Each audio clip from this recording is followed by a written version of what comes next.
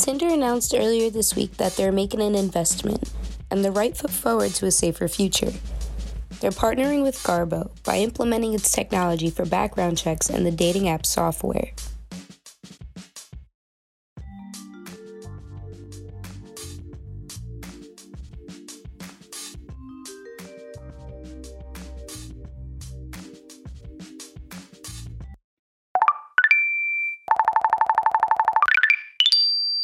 Tinder, yeah, that app.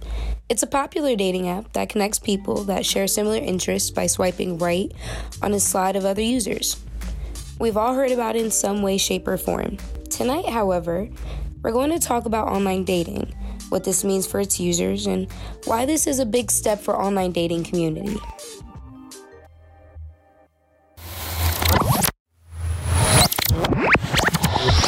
Online dating. A concept that was virtually impossible nearly 40 years ago.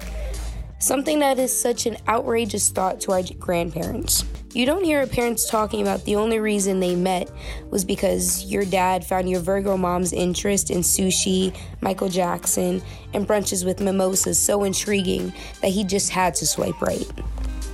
To plainly say, apps like Tinder, Plenty of Fish, and Bumble make the accessibility to building friendships and relationships so convenient. Back in the day, for my generation at least, the closest we got to a DM was a little note passed through the class asking, "Will you go out with me?" Circle yes or no. Social apps help break the ice by highlighting your interests to make small talk go a bit smoother. Tinder and the apps like it also maintains a safe and social distance environment so people don't have to stop meeting one another and talking through the app during the pandemic. But one thing that separates Tinder from the rest of those swipe leftists and rightist folk is that on March 15th, the company Match Group, the company that owns the dating platform, announced it invested in background check nonprofit later this year, but did not disclose a specific date or for the rollout. In December 2019, Match Group executives told reporters that there are definitely registered sex offenders on our free products, after the outlet published an investigation into the company's screening measures. At the time, Match Group said it only screens sex offenders on its paid platforms, not its free ones. Making this software available to an app known for its young adult age group promotes and enforces safety measures that should have always been considered. One thing I found interesting when doing my research was that Garbo doesn't screen for drug possession charges. Garbo said it wanted to distance itself from a criminal justice system that has been used to monitor substance possession in a way that promotes systematic inequality for decades.